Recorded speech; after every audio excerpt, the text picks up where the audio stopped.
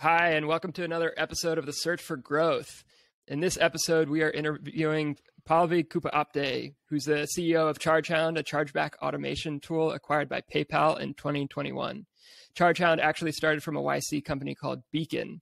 Beacon was a platform that connects journalists with readers to fund stories directly, which Pallavi joined in 2016. In this episode, we'll chat about how Beacon pivoted, how ChargeHound came to be, and its growth through its exit to PayPal in 2021. Thanks for joining us today, Pallavi. How are you doing? I'm doing well. Thanks for inviting me, both of you. Yeah. Alfie's also here, obviously. So I think to start, just tell us, how'd you get intro to Beacon? What made you join? What was the state of the company?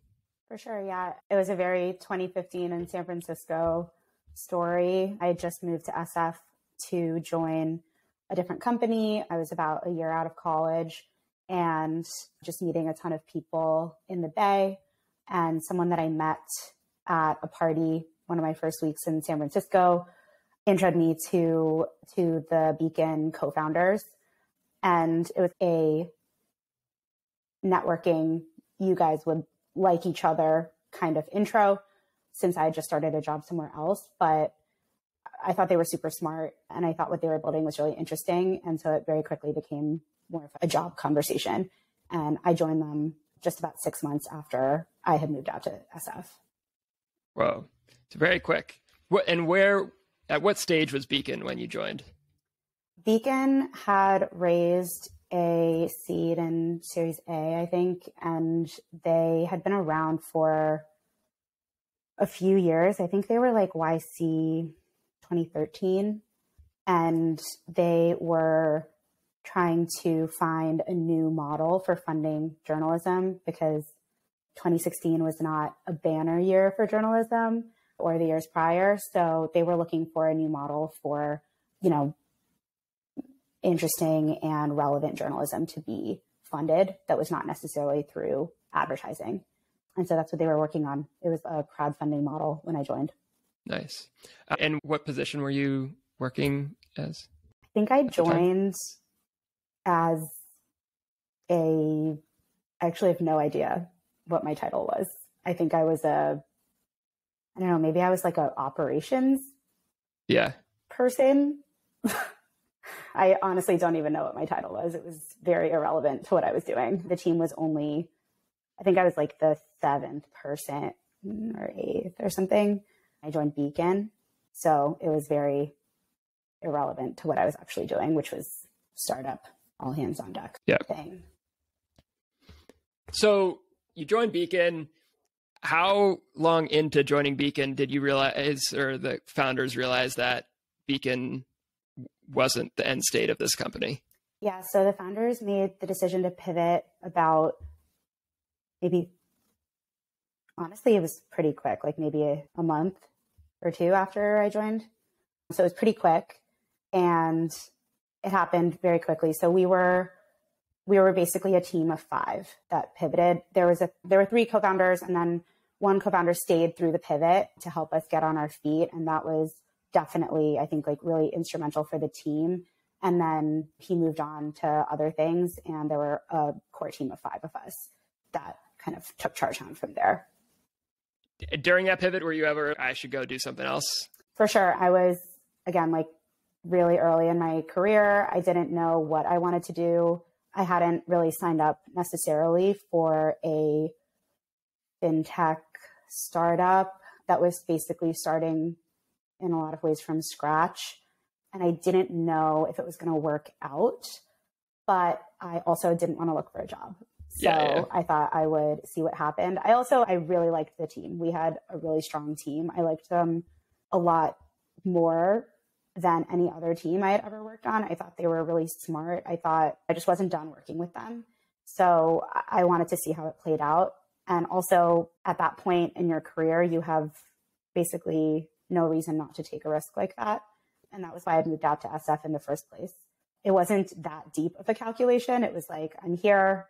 I like the team. I'm interested in the product. I'm interested to see if it could work. And I also really don't want to start a job search. Yeah. Quick question on the product itself. How would you describe it in context of other I don't know, like newsletter or journalist platforms like Substack and things like this? How would you contextualize it for the audience? I guess as someone who is only really at Beacon for the last 2 months, I don't know that I could give you a fair history of the product, because I think that they really tried a lot of different models that some of the similar companies that you're talking about continue to try today. So I think in a lot of ways, Beacon's timing was not right. I think that there are a lot of companies today that are trying to do something similar to what Beacon did. When I joined Beacon, it was crowdfunding. So it was like a Patreon would be a good comparison to what Beacon was trying to do, but solely focused on journalism. But I know that they had tried a subscription model similar to some of the stuff that Medium had done afterward. Beacon did that first, I think. So in some ways, it was just a little early. But in other ways, I think, I don't know. I don't know if there would have been a way to keep going with that product at the time. Yeah, super interesting. So you arrived and there was like very quick pivoting into what ChargeHound became. So that you came right in the eye of the storm as this pivot was happening, which must have been super interesting as like a particular moment to join a company. For sure. I definitely came in order to help run a new project that they were working on for the company. And they brought me in, and also it's an opportunistic hire, I think, because they met me and it was a good fit. And I think that's one thing that it can be really important to do in a startup, is to make some hires opportunistically, because having the right team, I think, is like one of the most important things you can do, if not the most important.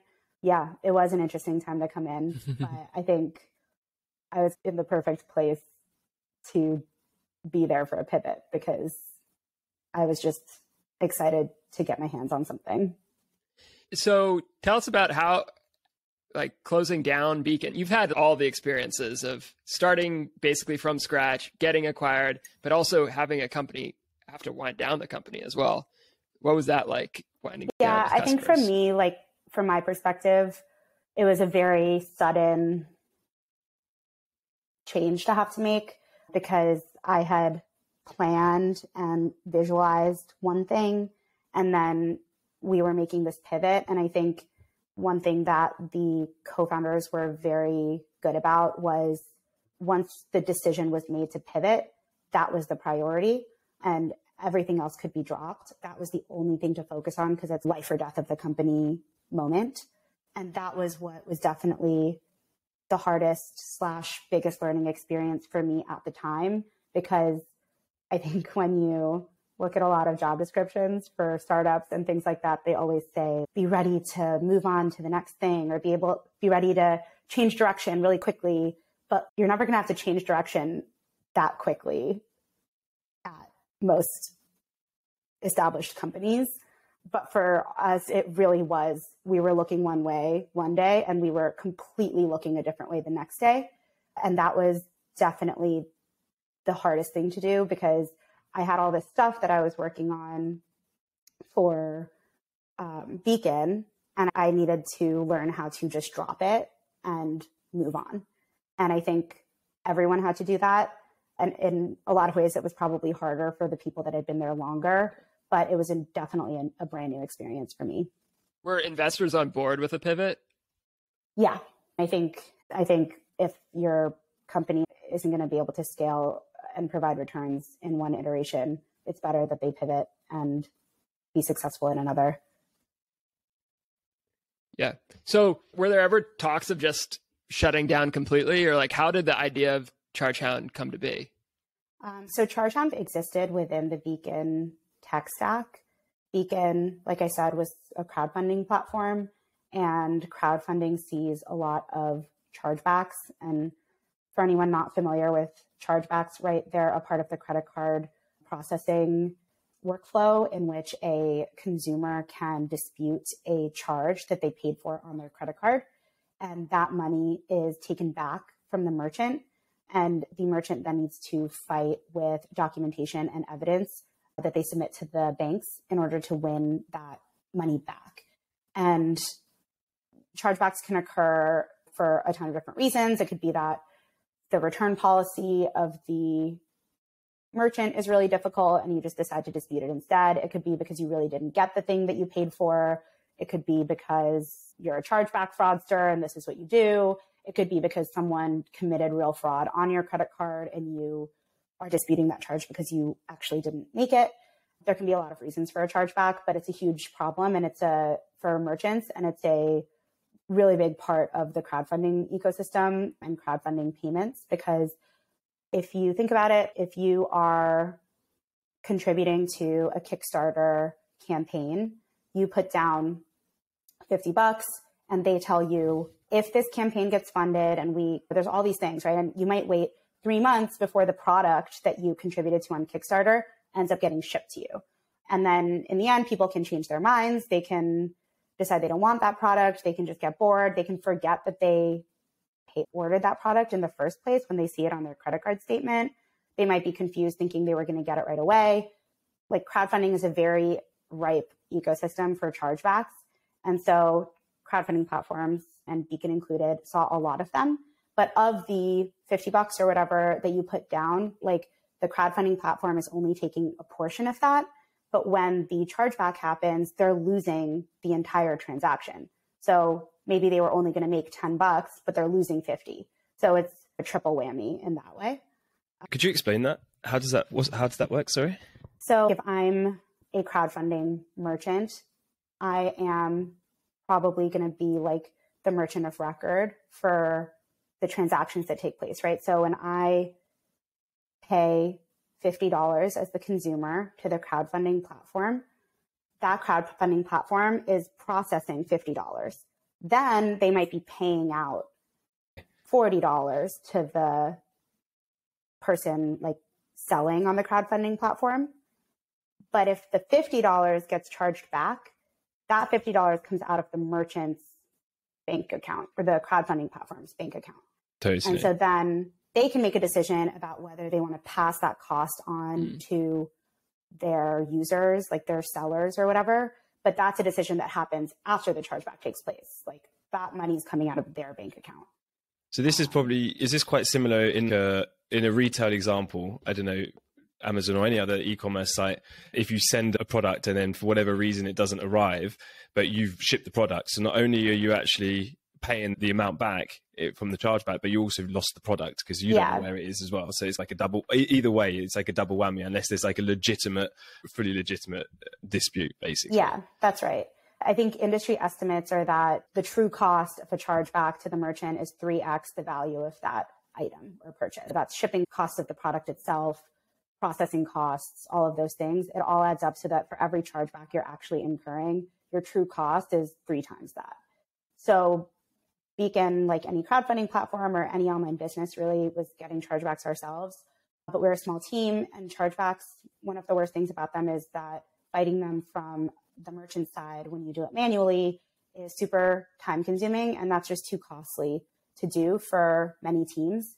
And so by we had a product team, looked at that and was like, we're just not doing this manually. And our CTO was obsessed with automation. And so he automated the process for Beacon. And so when the co-founders were looking for somewhere to pivot, they found this in our tech stack and saw it as a viable business. Nice. So you have this component of your tech stack that works, that Beacon's obviously found useful. How do you get your first customers? So our first customers were YC Batchmates. Those were our very first customers that we launched with. Yeah. So the YC network definitely came in handy that way. Nice. And are there specific types of profiles? Were they also crowdfunding companies, or was it e-commerce, or what? Our first real customer was a crowdfunding company, or our first kind of big one. But our earliest ones were not, they were a mix. There was some physical e-commerce, some digital e-com. There might have been one small crowdfunding platform in that early batch, but it was who we reached out to. And the market is really any business processing online credit card payments can use ChargeHound. So was there a specific size of company or a type of company that particularly loved using ChargeHound? We definitely focused on enterprise. That's always been our focus. since the beginning is just thinking of companies that are operating at a massive scale.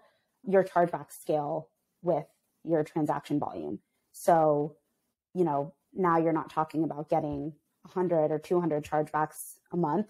You're talking about thousands, millions worth of dollars a month getting disputed. And so as you go up in transaction volume, it becomes a very real revenue issue that touches a lot of different orgs within a company. Is there some heuristic, like X% of transactions get charged back?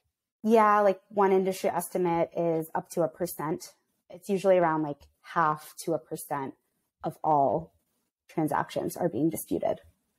Well, that's interesting because if you said that if the estimated cost is also like 3x, that's 3% cost. Yeah, it's a huge issue. Isn't that that's like even more than fraud, isn't it? I feel like fraud is like in the lower, it's in like basis points as opposed to like whole percentage points.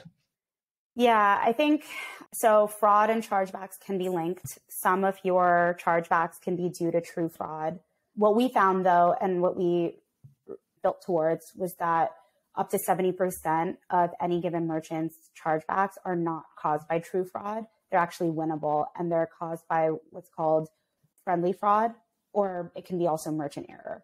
What we found was a huge chunk of that, call it percent of transactions that are being disputed are actually winnable. And if you have a scalable and effective process to fight them, that doesn't cost more than fighting them, right? The issue is that when you're doing this manually or you outsource it, it can actually just be more expensive to fight your chargebacks than to win them.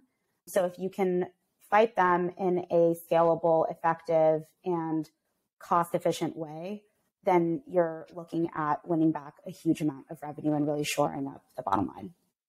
It's super interesting that the way you talk about it is really helpful in understanding like how you think of like segmentation and who you go after, who'd be the right customer. Because as Chris was saying, technically there's a ton of different types of companies that are going to experience chargebacks. That could be the pain, but is the consequence of that pain really that worthwhile? As you said, if there's large amount of transactions, that could be a significant amount of money with little effort to reclaim that back. How did you, in terms of the distribution question, so you started within the YC portfolio. It's always interesting. It's kind of like mixed opinions about having the portfolio companies try products, because if you're selling into tech companies and that's in portfolio, and that's great because it's a similar maybe ICP, but for some other companies that might not be the case. Maybe very easy to get meetings, but maybe the product market fit feedback is not actually the best.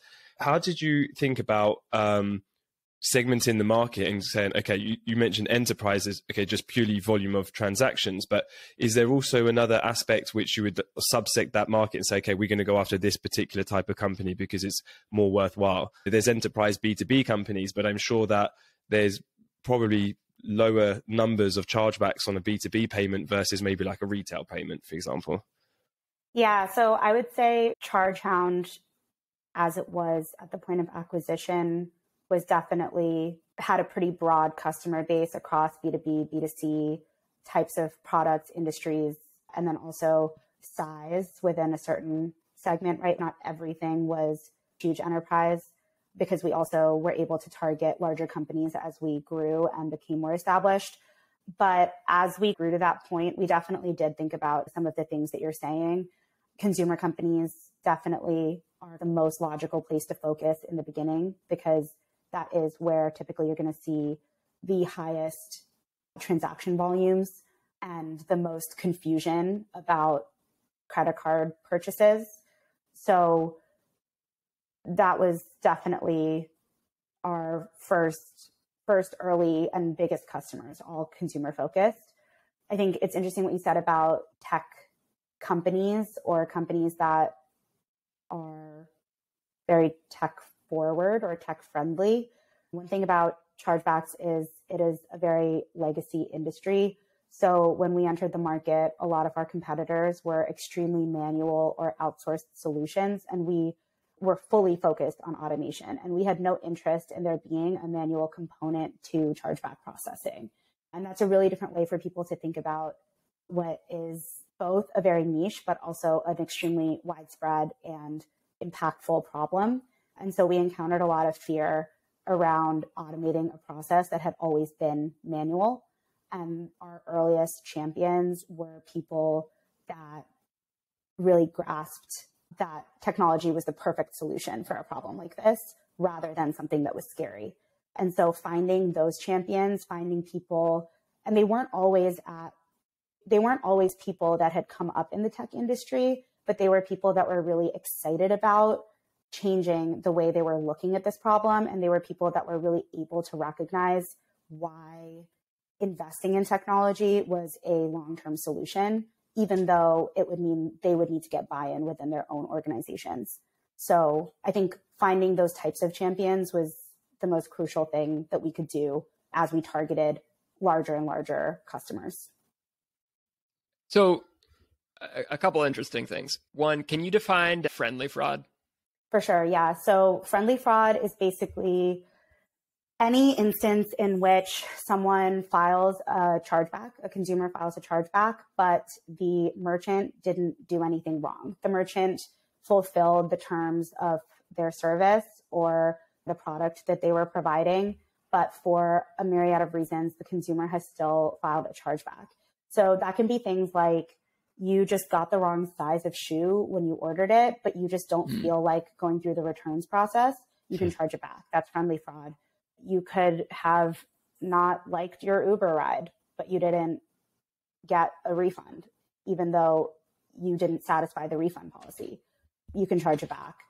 A big thing is that people don't recognize when they look on their credit card, they don't recognize the descriptor. And so they say, I didn't buy that, I'll charge it back. And it's really easy to file a chargeback. It's like a button in the credit card interface. Do you get pinged or hit on your credit at all for charging things back? No. I imagine the credit cards have some sort of wall where if you're really charging back a ton, maybe. But the real loser when it comes to chargebacks is the merchant, not the credit card companies. To the merchants, is there like a typical reaction? Like you mentioned, obviously there's a manual process if you want to actually go and fight it. I imagine there's just quite a lot of people that don't even bother because, like you said, it's not even worth the cost of doing that. That must just be it's almost like a line item of a sunk cost on the profit and loss, right? Yeah, that's right. Actually, a surprising number of companies don't do anything about it at all. And companies that are a lot bigger, not just companies that are small and it's not the focus, companies that are even much larger look at it and say it's a sunk cost. And it's definitely surprising, but also when you look at what it takes to fight chargebacks with in-house manually or with what was on the market before ChargeHound, you do understand why they just not want to touch them at all.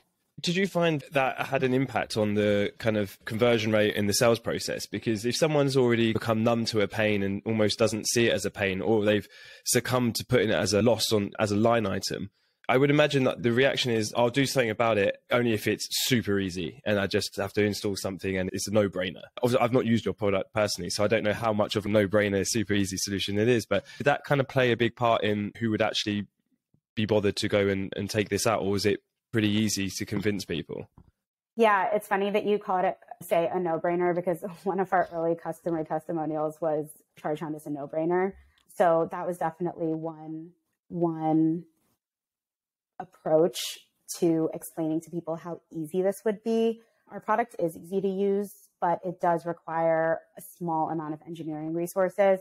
It's a very simple and easy API integration. We've seen a single engineer complete it in less than 2 days. In terms of the scale of the project, it's not huge, but of course, every team, and especially when you're looking at these enterprise companies, nothing is that simple. So it does require some engineering lift, but the returns are so above and beyond what that lift would be that in our sale, we really would focus on the ROI of the product. Of course, if a company is not touching their chargebacks at all, that ROI is pretty simple to put together because you're basically going from losing all of your money to winning it back. So that's a pretty straightforward approach. That said, no enterprise sale is straightforward. Blockers come up in unexpected places. So we would see some of the same things sale to sale, and we started understanding how to segment those out and how to address those. All the usual ones, build versus buy, engineering, resources, all of those. Did you ever get to the point where you're like, hey, I'll just give you some of our engineers and we'll do the installation for you, just so they get over that hump? No, because you are touching, right? Like credit card transactions, we really prioritize security and compliance. We were SOC 2 Type 2 and PCI compliant, and that was something that was important to us. So also it could have potentially created more blockers to offer like paired integrations or to give them our engineers. Also, we were a small team. We didn't have that many engineers. It was so that's not the easiest thing to do. Yeah. Also, does it help to just send someone in and then now you've got someone outside your company looking at your company database? I don't know. Yeah. Was SOC 2 something? Beacon probably didn't need a SOC 2. No. But pretty immediately, was it clear that you needed to be SOC 2 compliant? It was a priority for us. And because we were focused on enterprise, it was a key differentiator. And it was also just really important to us because our team really cared about security and compliance. And so that was just a priority for us as well. But it was pretty clear that in order to sell to the sort of customers we were looking to sell to, it would be a key differentiator and it would make the sale a lot more successful. Did you find it easier to sell to people that already had a solution in place so they actually knew that there was this pain point, but doing it in a less efficient way, or to the people that were leaving a ton of money on the table and had no solution in place? Yeah, honestly, both ways had their own pros and cons. So, you know, when someone's leaving all the money on the table, sometimes you're trying to explain to them why it's a problem and why they should start doing something. And then sometimes the knee-jerk reaction is, we'll just build it, versus, which has never worked. And those customers always came back to us a year later. But with someone that has a solution in place, now you're displacing a process that exists. So they recognize it's a problem and they're ready to outsource it or to use the vendor, but now you're convincing them that you're the right vendor. So we did a lot of pilots, we did a lot of bake-offs. We never lost one. So nice. we adapted to what we were presented with. But I think ultimately, if you have a product that works and the value proposition is so tied to real cash flow and you are ROI focused, then that's what really worked for us. And ultimately, like, the product worked really well.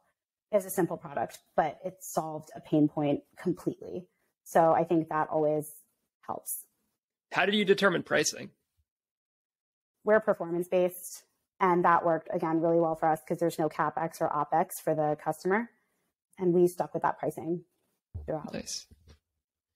So something just happened. Those first customers, you started with YC.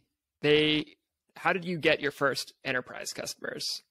Was that step challenging? Yeah, it was like we grew by step functions. So it's like we'd close one and then we'd be like, okay, what's a company that's 5 times bigger than this? Let's go close that one. So that was the approach we took to pretty much everything.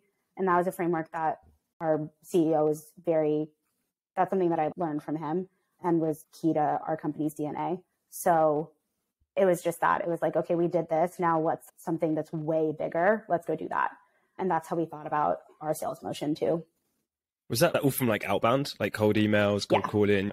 Outbound networks too. Also, as we became more established, we knew more people in the industry and that helped. And people started recognizing our brand and that helped. But yeah, outbound, it was pretty early on. We made the decision to focus on like an outbound enterprise selling strategy. And we kept going with that rather than more of an inbound or like self-service option. So I remember a story. You went to a conference and brought puppies. Oh my God. Yeah. So tell me a little bit about where that came from. How'd that work? Yeah, that was Meredith. So that was after we had hired our first and only marketing person. And we'd gone to some conferences before and they'd worked pretty well for us. And every conference was an adventure. The first one, I had never been to a fraud or like fintech conference, period. And I did not know that people spend like 100, 200,000 on these trade show booths. And so I went in thinking a fold out table and like a banner and we'll be good. and some flyers. And I got there the day before, and it was these like crazy booths, like crazy.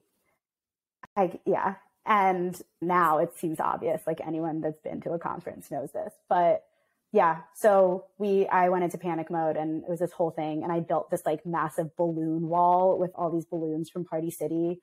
But Party City had run out of air pumps. So I had to like blow up all the balloons. And then I made this like big balloon ball or a balloon wall, and then begged the conference coordinators for carpet, even though I hadn't pre-ordered. And it was this whole thing. And every conference at first was very bootstrapped in that way. And then as we grew, we did hire a marketing person, and she was able to actually dedicate time and resources to conferences. And one of the conferences that she organized, one of the first ones that she organized, she had the great idea to partner with a local dog shelter, and they brought puppies to our booth, and our booth was mobbed. It was crazy. It was awesome. And how did that correlate into interest in the product? it was a card not present. I think it was that, or it was like MRC or something. It was a risk conference. Okay. So the people that were there were our buyers. And when the puppies came, like the people working at the other booths came too, because no one was at their booths. So they just came to see why, and found out that it was because there were like 10 puppies in our booth. And yeah, that was a huge lead collection event for us.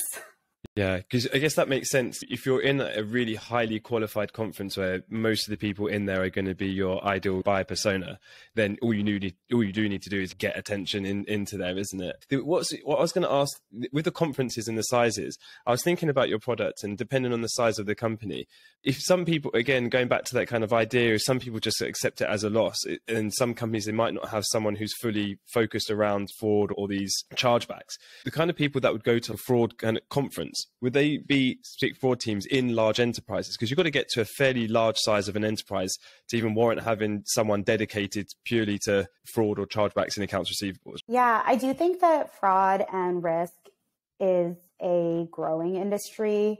And I do think that, especially with the acceleration of digital payments, these teams are becoming more and more common. And even smaller companies, not tiny, but maybe mid-market, would have at least one person that, if they weren't dedicated to fraud, was at least thinking about it. One thing that we did find, though, was that front-end fraud, like preventing fraud, is there's a ton of products in that industry, and it's in terms of branding, I think it's a much more well-known problem, right? And can understand that there are fraudsters on the internet, and that they have schemes, and that they hack or like attack companies that are selling things online. And that's also at the top of that transaction funnel, because it's happening at the point where a payment is being made. Whereas a chargeback can happen up to a year after the payment has been made. And so it's all the way at the bottom of that funnel. So if you're like working through your problems, a lot of people get stuck up here in fraud, which is absolutely an important thing to think about. But again, chargebacks are a huge line item. So I think what we found was there were a lot of buyers for front-end fraud, and we did need to do a lot of education around chargebacks, friendly fraud, and why it deserved the same level of focus. Are you fighting 100% of chargebacks? Yeah, so our recommendation to most merchants is that they should fight all of their chargebacks. The only way to understand if a chargeback was true fraud or friendly fraud in a lot of cases is by fighting them, because that is your feedback, right? If you just get a chargeback, you don't know if it's friendly fraud, if it's winnable. Yeah. There's no way to know that unless you fight it. And now once you're fighting 100% of your chargebacks, especially if you are a large enterprise, now you have a feedback loop that you can actually even feed into your decisioning on the front end about fraud, because now you have indicators. And so we always recommended to our customers that they fight 100%. Not everyone was always ready to fight 100%, but 99% of the time, a customer would come in, they might say, not ready to fight 100%, maybe I'll start with 50. And within the first 6 months, they'd be fighting 100% because they'd grow to trust the product and they'd start to see the value. So you would have some like lever in your system that could say fight 50%, fight 90%, fight 100%. Effectively, yeah. Cool. Let's switch a little bit. Like, when did ChargeHound know that an acquisition was a good exit strategy? I think that from the beginning, it always made sense that we'd sit inside of a larger payment processor. That value prop was always pretty clear to us. So I think that was always something that intuitively seemed right. When did we realize it's now? I don't know if you ever totally realize that, because you don't know if you're going to be able to make it happen and if you're going to be able to get the outcome that you want until you've done it. So I think COVID was a huge factor in a lot of ways, right? Like, digital payments absolutely exploded. Many consumer companies, their online sales and their chargebacks also exploded. And so our company grew. We had already been growing 3 to 5x every year, but we really took off in COVID, and the value prop and the spotlight on chargebacks really came to the forefront in a way that I think it would have over time. But COVID was obviously a real shock to the system and to the online payments ecosystem. And so I think the environment was right for us to look for a good outcome. And luckily that did work out. I'm going to ask you a bunch more questions. What was that process like? Was it the company decided we want to get acquired, so we're going to go and look for an acquirer? Was it a case of you had acquisition proposals over time and then this would seem like a right time to actually consider it? You know, what is that? I'm sure that looks different for different people, but what did that look like for you? Yeah, I think over time, parties had expressed an interest to various degrees. I think you don't want to put yourself on the market because there's a air of desperation to that. And we were definitely in a really great position, and we had a lot of leverage because we were growing so much and our roadmap to more growth was extremely clear. We could have, I think that was an option that we definitely could have pursued. It wasn't like we needed to get acquired. So that's often the best time to think about it. And so with that in mind, we started just having more conversations we were already partnered with a lot of payment processors, right? Because our product needed to be integrated to payment processors in order to service merchants. So a lot of those relationships were built really organically over the years. And we had a lot of really great relationships with people at other vendors in the space, with payment processors, just with generally players in the ecosystem that we built over the years. And then those conversations evolve, and eventually you make a call if you want to really kick off that process. And obviously we did. What's the kind of timeline of an acquisition process like that? Because there's obviously some courting that takes place, initial outreach, then there's the meetings, then there's, we actually want to acquire you, then there's make an offer, and then there's the legal. So what does that actually look like? Yeah, like from the very beginning seeds and stuff to the very everything's signed and it's done. I guess maybe it could have been like 6 to 8 or 9 months, really in the thick of it, 4 or 5. Yeah. So it's not a short process. Yeah, it's funny because I was thinking that sounds short, but actually especially in the startup world, that is quite a long period of time. I guess it must change as well in terms of the type of due diligence that they need to do. And if it's a clear product hire, is it an acqui hire and so forth? That's really interesting. And so you've had a really interesting story from Beacon to pivoting to creating a new company and then seeing that hit product market fit and then to being acquired. I guess in your role as CEO, how have you experienced now problems that maybe you might think this might be a good company to start? Are there any things that in your day-to-day that you're experiencing, a bit like how you came across the chargebacks, that you think that's a good company, someone should start that? Yeah, literally all the time. Tell me everything.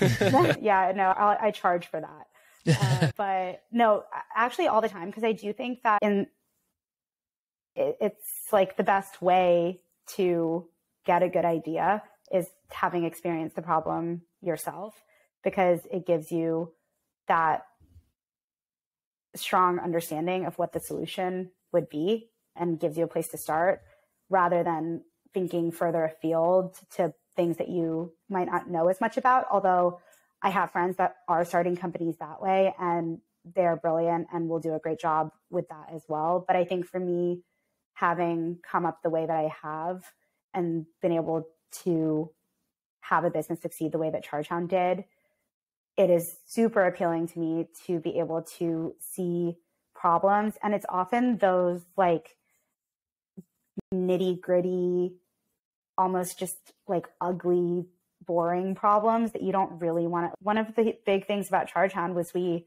built an extremely good product and an extremely good technology product in a space where technologists did not want to think about it, because chargebacks are both boring and extremely complex, and they're just not that much fun on the surface, or generally they're not like that fun. It's not like a sexy problem to think about, but it is perfect for automation, and it's perfect for the type of product that we built. And no other technology founders at the time were trying to build that.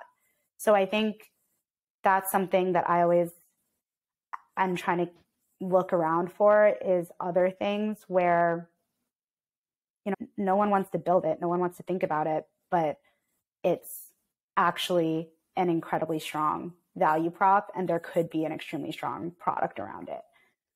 I also just always think about things that are annoying to do, like manually. And I'm always like, could that be automated? So I always think about things like, I don't know.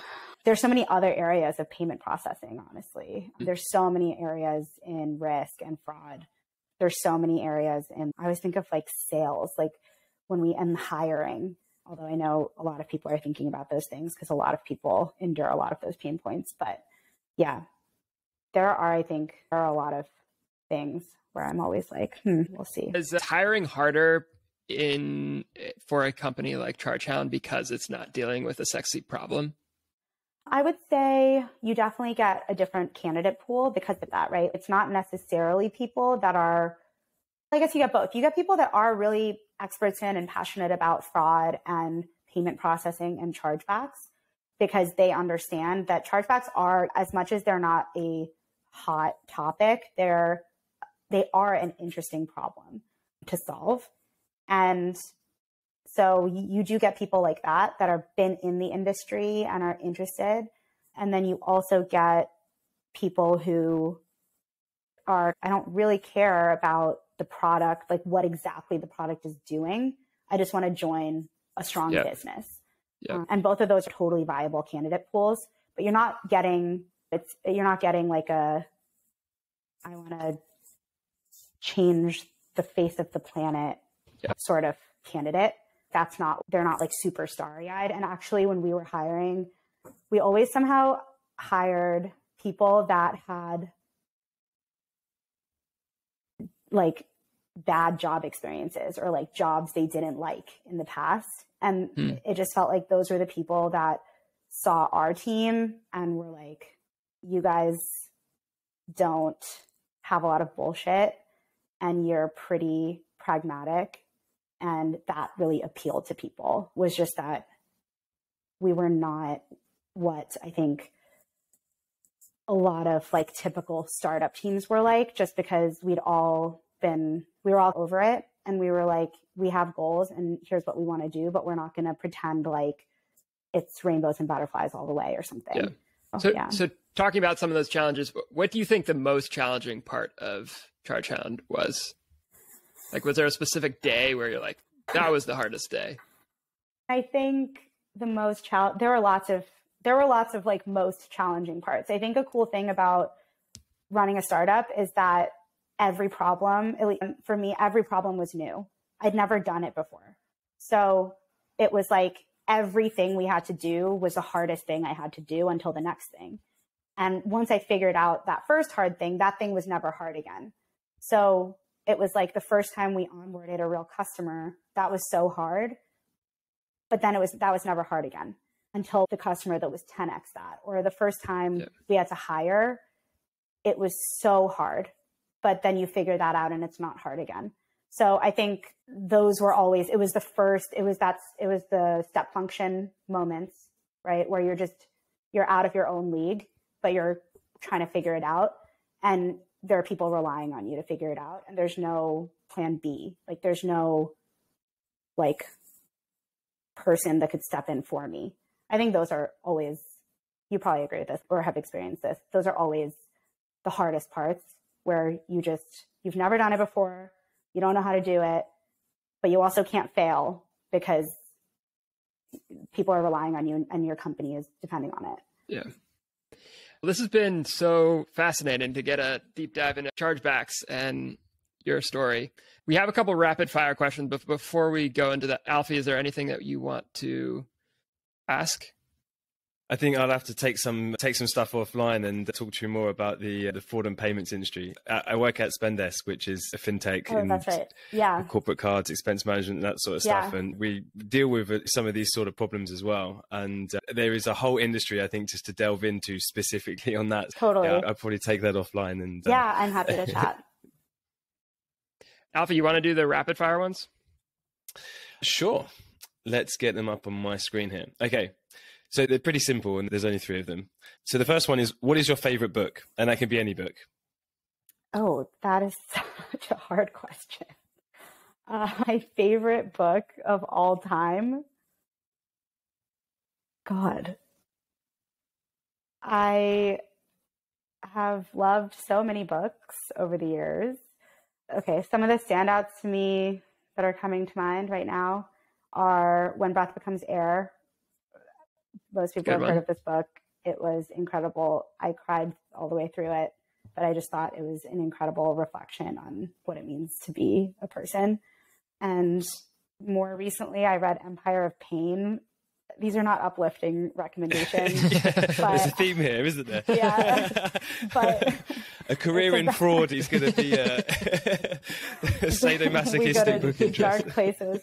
But it is just an incredible and just like generation spanning account of the painkiller epidemic. And it just broadened my scope. Like it made me just think about how many other issues are like hot button issues today, but actually span back so far and touch so many different areas of what we live in today and that you don't know about. And so it just made me it was one of those things that made me want to find 10 more books like it. It's an incredible book, not uplifting.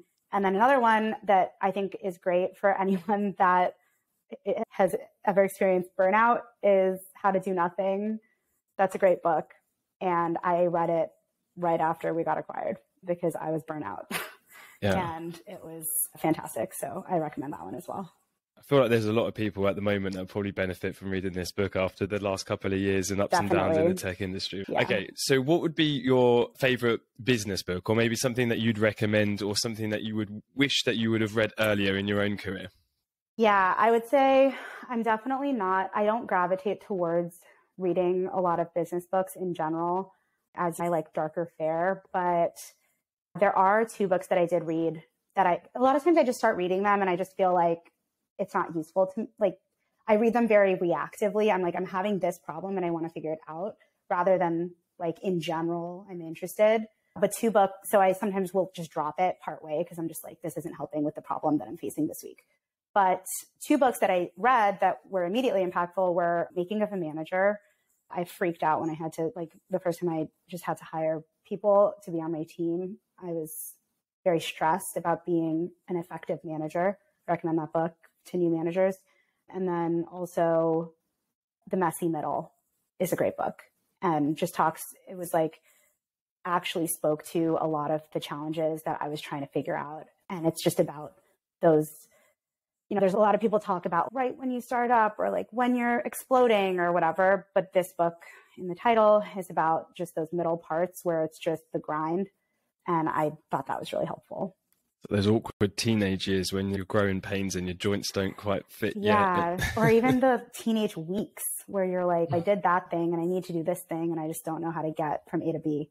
So yeah. And then finally, to wrap up the rapid fire, what is a piece of advice in your industry that you don't think is true? Yeah, I mean, that you need to handle chargebacks manually.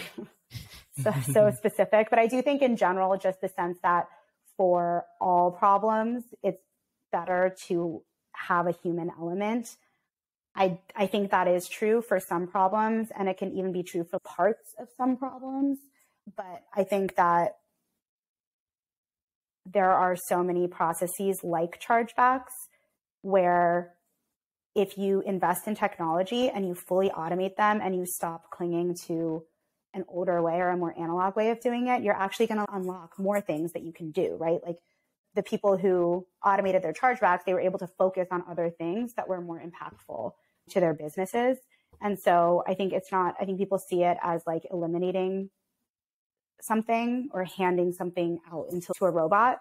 But I do think that for a lot of things, it's a force multiplier. So it actually lets you do more and do stuff that you can't hand off to a robot for now, although we're trending in a robot direction. Yes, we are. ChatGPT is taking the world by storm. All right. Thank you so much for today. It's been an absolute pleasure speaking with you. I'm going to digest a bunch of stuff. And again, we'll have to follow up on a bunch of these topics. For sure. So for our audience, where's the best place to find you? And have you got anything to plug? And if so, this is the time to do it. No, I don't have anything to plug today. The best place to find me is probably LinkedIn. And I would say if anyone is starting up or has started up and has some of these problems to think through, I'm always happy to chat and see if I can help out, because I've taken a run or two at a lot of the complexities in starting a business, and I'm always happy to talk about it. Thanks, Pallavi. Thanks, you guys. Thank you so much. And then for the rest of us, you can find our podcast at searchforgrowth.com and find us on LinkedIn. We'll have all these links on LinkedIn. Also, I have a newsletter called Content I Consumed, and Alfie has his Rocket GTM and consulting work as well, which you can find, as I said, in the show notes. See you next week, everyone. Ciao.